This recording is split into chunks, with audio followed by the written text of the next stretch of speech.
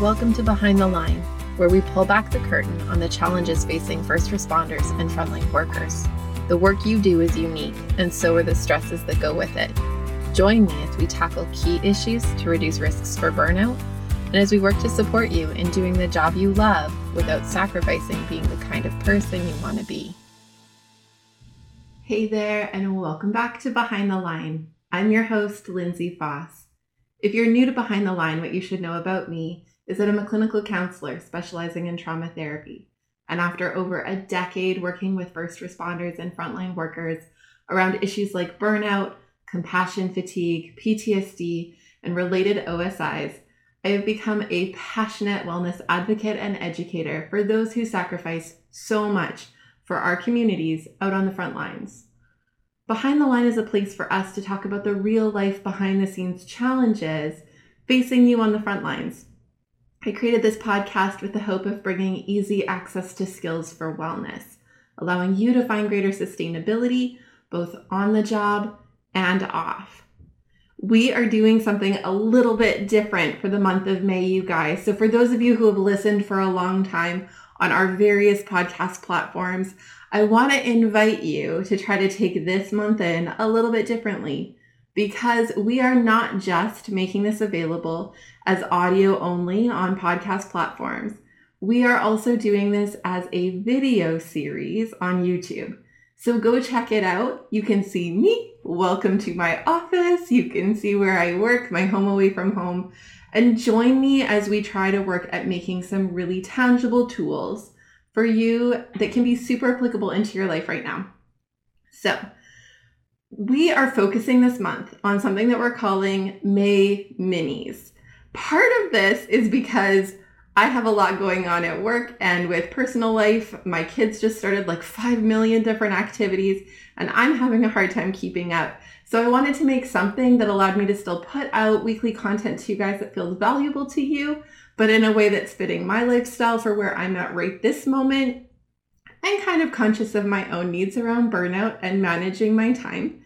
The other piece, though, is that we hear a lot from you guys about loving some of our more informational, kinds of philosophical conversations about what it means to be in frontline work, but that more than anything, what you guys seem to love most is when we get really practical and we talk about tools that really make a difference in your life today. So that's what we're going to focus on. We have talked a lot on the show about things like grounding and mindfulness and self-care and all of these really important ways that we activate, we've talked about these things before, our prefrontal cortex, which is the part of our brain that helps us do our best thinking and problem solving and navigating through challenging times. The challenge with our prefrontal cortex is it turns off, or at least turns way down, when our stress center is activated, which is way at the back of our brains. When our stress center gets activated, it occupies all of the energy in my brain. It robs and thieves energy from other parts of my brain in order to ensure my sense of survival. The hard part is that sometimes our brains overgeneralize that sense of survival need. So it starts to activate it in really weird and wonky moments that is not really necessary, and it makes it hard for us to kind of come back down, because the part of our brain that would help us look at the context and go, hey, I maybe don't need this reaction right now, isn't actually even online. So what we're trying to do for the month of May is offer you guys really quick win ways that you can work at integrating some tools that will help manage this a little bit. Some of these we've talked about in passing in other episodes, but many of them were like quite some time ago, early when we first started the podcast in 2020. And so we really wanted to anchor back to some of those basics. Today, the one I'm bringing you is one that we have never talked about before, but I found myself recently sharing with a lot of my clients. I think a little bit it's because COVID has taken a number on all of us. Throw onto that the conflict in Ukraine right now and so many other just global pieces that are happening. Worry is becoming a thing that we are just living with every moment of the day. And so one of the things I've been hearing a lot about in my clinical practice here at the office is people just finding themselves falling asleep feeling worried about things, finding that they have a hard time falling asleep because they're worrying and stewing about things, finding that from the moment they wake up, they feel like they're waking up already thinking about the things, that they're spending most of their day kind of hashing through the various things that they're worried about. And it's really tricky because if we kind of get stuck in that perpetual worry space, our brain just feels like this becomes normal. So this kind of becomes the new baseline. And so it leaves us in a position where it's really hard to kind of come back down, come back to normal. So one of the activities that I have assigned to many clients is something that I call the worry jar. Now, I've actually taken this activity from a child therapy program. Apologies for those of you who are hearing the train in the background. I work close to a train track. I'm taking this from something that's actually really common in child therapy that we do with kids who are anxious. But what I found is it's really, really useful for all humans. And to some extent, if you've listened to the show for a long time, you'll know that I often talk about the fact that adults are just children in tall bodies. And so some of the things that work really, really well for kids continue to work really, really well for us. And we need to just figure out how to adapt those into like grown up terms. So the worry jar, here's how it goes. You're going to get a jar. If you're watching this on video, you'll get to see my little container. If you are listening, I will describe it to you so that you know what I'm talking about. I have a little, I think it was purchased at the dollar store, kind of container. It looks like a little tiny metal briefcase. I love this one because it was made at a job I used to work at, and we decoupaged it with all kinds of collage magazine sayings and pretty pictures and stickers and things. And so it brings me a lot of nostalgia and joy. But you could choose anything. It could be a plastic Tupperware container for all I care. Choose something though that feels like it is kind of special to you or feels really secure. So like has a latch on it, has a mechanism for closing. Choosing something that's kind of like large enough to hold some stuff, but small enough that you can hide it somewhere so that it feels also quite private and personal to you, depending on what you're placing in it, which we'll talk about in a second. But that you have the ability to kind of put it away when you're done. Okay, so what we do with the worry jar is we set aside dedicated time. Now, this is the part that is actually probably more than any other part of this exercise, the thing that makes it work. When we just like live our daily lives, right? We just do the doing. We have a tendency to haphazardly forget to stop and pause and give our brains the ability to like review and revise and adapt.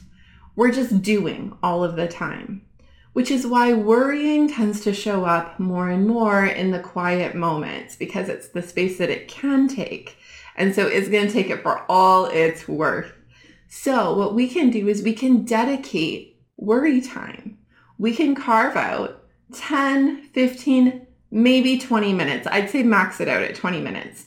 Set a timer for that period of time, whatever time you've decided you need, 10, 15, 20, somewhere in that increment, okay? Set the timer. What you're going to do in that time is you are going to write down any things that you are currently worried about. So I have a little pack of sticky notes here. I have a couple of worries in mind. My husband and I are trying to figure out how to build a deck in our backyard. That's been a little bit of a tricky thing because there's a lot of like, well, we could do this or we could do that. And how much is it going to cost? Oh, like $1 bajillion. Okay, so that's going to be one of my things. I'm going to open my worry jar and I'm going to place it inside. Behind the Line is sponsored by Beating the Breaking Point. Beating the Breaking Point is a 7-part online training program designed specifically for first responders and frontline workers and tailored to fill the gaps in your training to support resilience and sustainability. Whether you're new to the work and wanting to cultivate tools to prevent burnout, compassion fatigue, and related concerns, or you are deep into your years on the job and have gone a few rounds with burnout and other mental health challenges, this program offers the foundational pieces you need to support personal and professional wellness for the long haul. You are a helper. You love your work and you sacrifice a lot. Investing in you and your sustainability is the best gift you can give yourself and those who lean on you. We make this program as risk-free as possible by offering a limited money-back guarantee to ensure that it's a fit for you. If you enjoy Behind the Line, you are going to love this program. Google Beating the Breaking Point Lindsay and find everything you need to get started, or use the link in the show notes. Now, back to the episode. What else am I worrying about lately? I am worrying about, taxes. Tax season is always fun when you're self-employed. So let's add that into the can. So I am going to let's imagine that I've done this activity for a while and I have over time added different things into my jar. So when it's my worry time, I'm going to start out by adding more things into my jar that are currently part of what my brain is worrying and stewing about. Okay. From there, once I'm done that part of the activity, the remaining balance of the time that's left in my 10, 15, 20 minutes that I've got on my timer, I get to dig through and randomly pull out a paper. And I am going to sit with whatever that thing is and consider it. So for this one, it's build the deck because it's one of the two things I threw into this jar. So I'm going to spend some time worrying about building the deck. I'm going to think about what it is that's bothering me about that. I'm going to think about what solutions I might want to try to move this into a direction where it can move off of my worry list. I'm going to spend some time just sitting in the discomfort of what it feels like to know that this is a thing that's looming in my life right now. If it's something that continues to be a worry, I'm going to put it back in the jar. If it's something that I'm done worrying about because it's over or past or I've moved through it in some meaningful way, I'm going to crumple it up and I'm going to chuck it. I'm going to be done with that one. Okay?